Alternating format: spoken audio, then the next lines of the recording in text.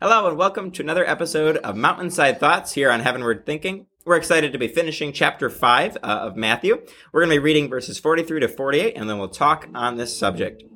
In verse 43 it says, "You have heard that it was said, 'Love your neighbor and hate your enemy.' But I tell you, love your enemies and pray for those who persecute you, that you may be children of your Father in heaven. He causes his sun to rise on the evil and the good, and sends rain on the righteous and the unrighteous. If you love those who love you, what reward will you get? Are not even the tax collectors doing that? And if you greet only your own people, what are you doing more than others? Do not even pagans do that? Be perfect, therefore, as your heavenly Father is perfect." Mike, as we look at this section, what strikes you first? So the first thing that I see is, once again, Jesus is taking an old piece of the law that had been given to Moses and sort of putting his own sort of spin on it and sort of expanding it. Like he said, this has been quite a theme throughout the past few shows that we've done, that he came to fulfill the law, not to abolish the law. He came to better fulfill it. So he kind of adds to that, love your neighbor and hate your enemy, which is what makes sense and is pretty easy to do. It's pretty easy to love the people that you get along with and to hate the people that cause you problems.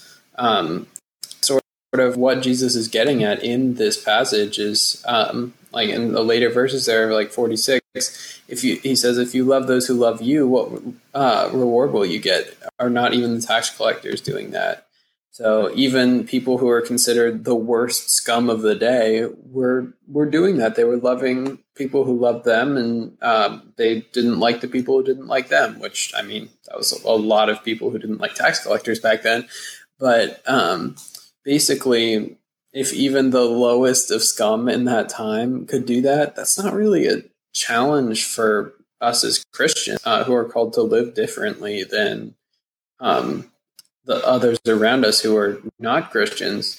And so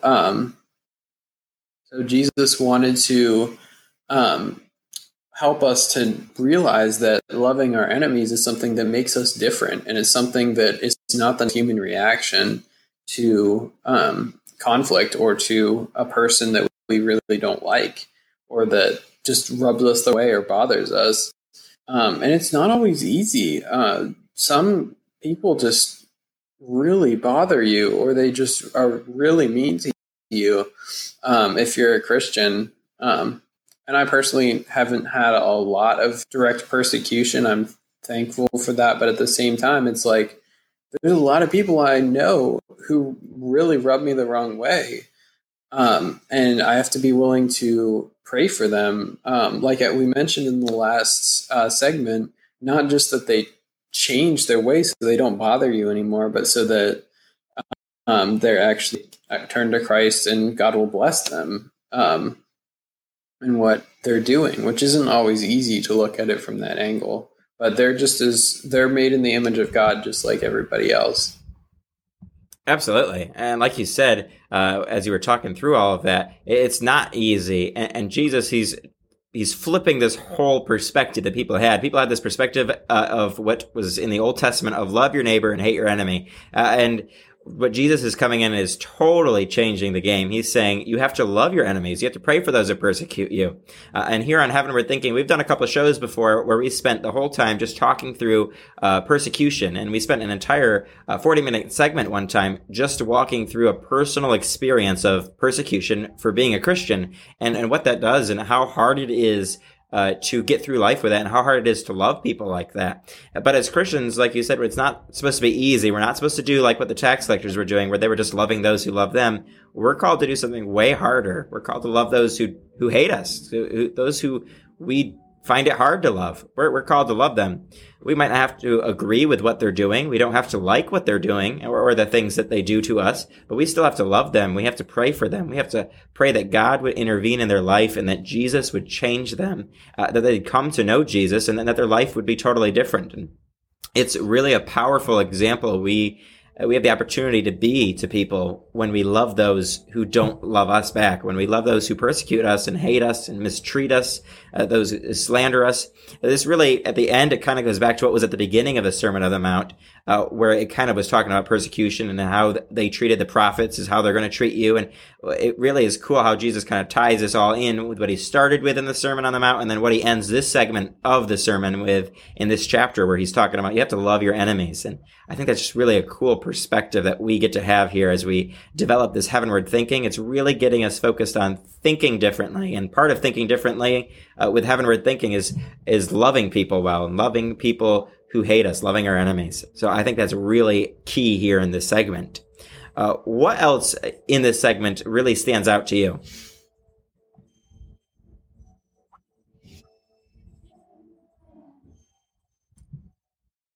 I would say for others really stand out is verse 47. And if you greet only your own people, what are you doing more than others? Do not even pagans do that?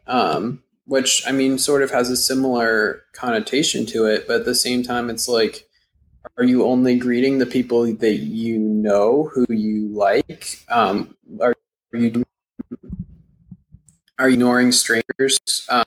Just know them just because they might be different from you.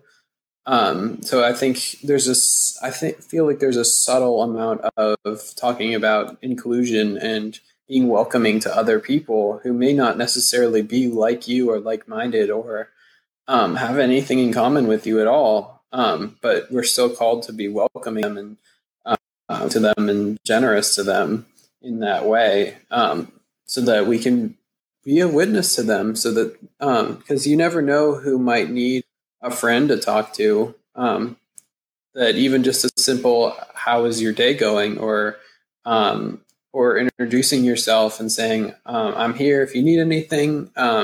Or if you just need somebody to talk to or somebody you recognize around here, like you can talk to me about it. Like that can go a longer way than you ever think it might. Some very simple words could mean a lot to somebody that might not be as connected as you are.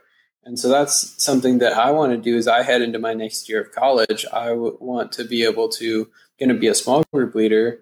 And I want to be able to sort of some of the freshmen who don't really know as much about the college or know as many people, and sort of give them a friendly face to see on campus and be like, okay, I know that he's going to help me if I need help, kind of thing. Because now that I know what it's like to be a freshman, I want to do the same for others and help them to feel included and them to feel welcome and like they have a place at my school. Absolutely.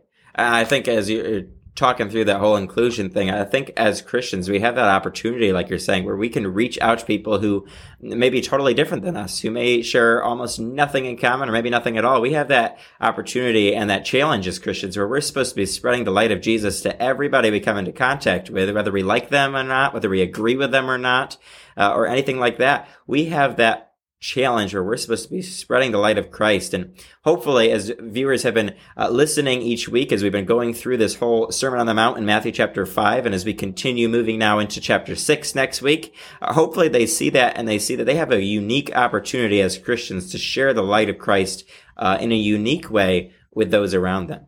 So as we wrap this up, I would challenge people to consider all that we've talked about so far on the Sermon on the Mount, on Mountainside Thoughts, and really pray about how you can uniquely minister to other people. Love those who maybe you don't agree with, maybe you don't like them. Love those who are your enemies, those who persecute you, and really be the light of Christ in a unique and profound way to those around you.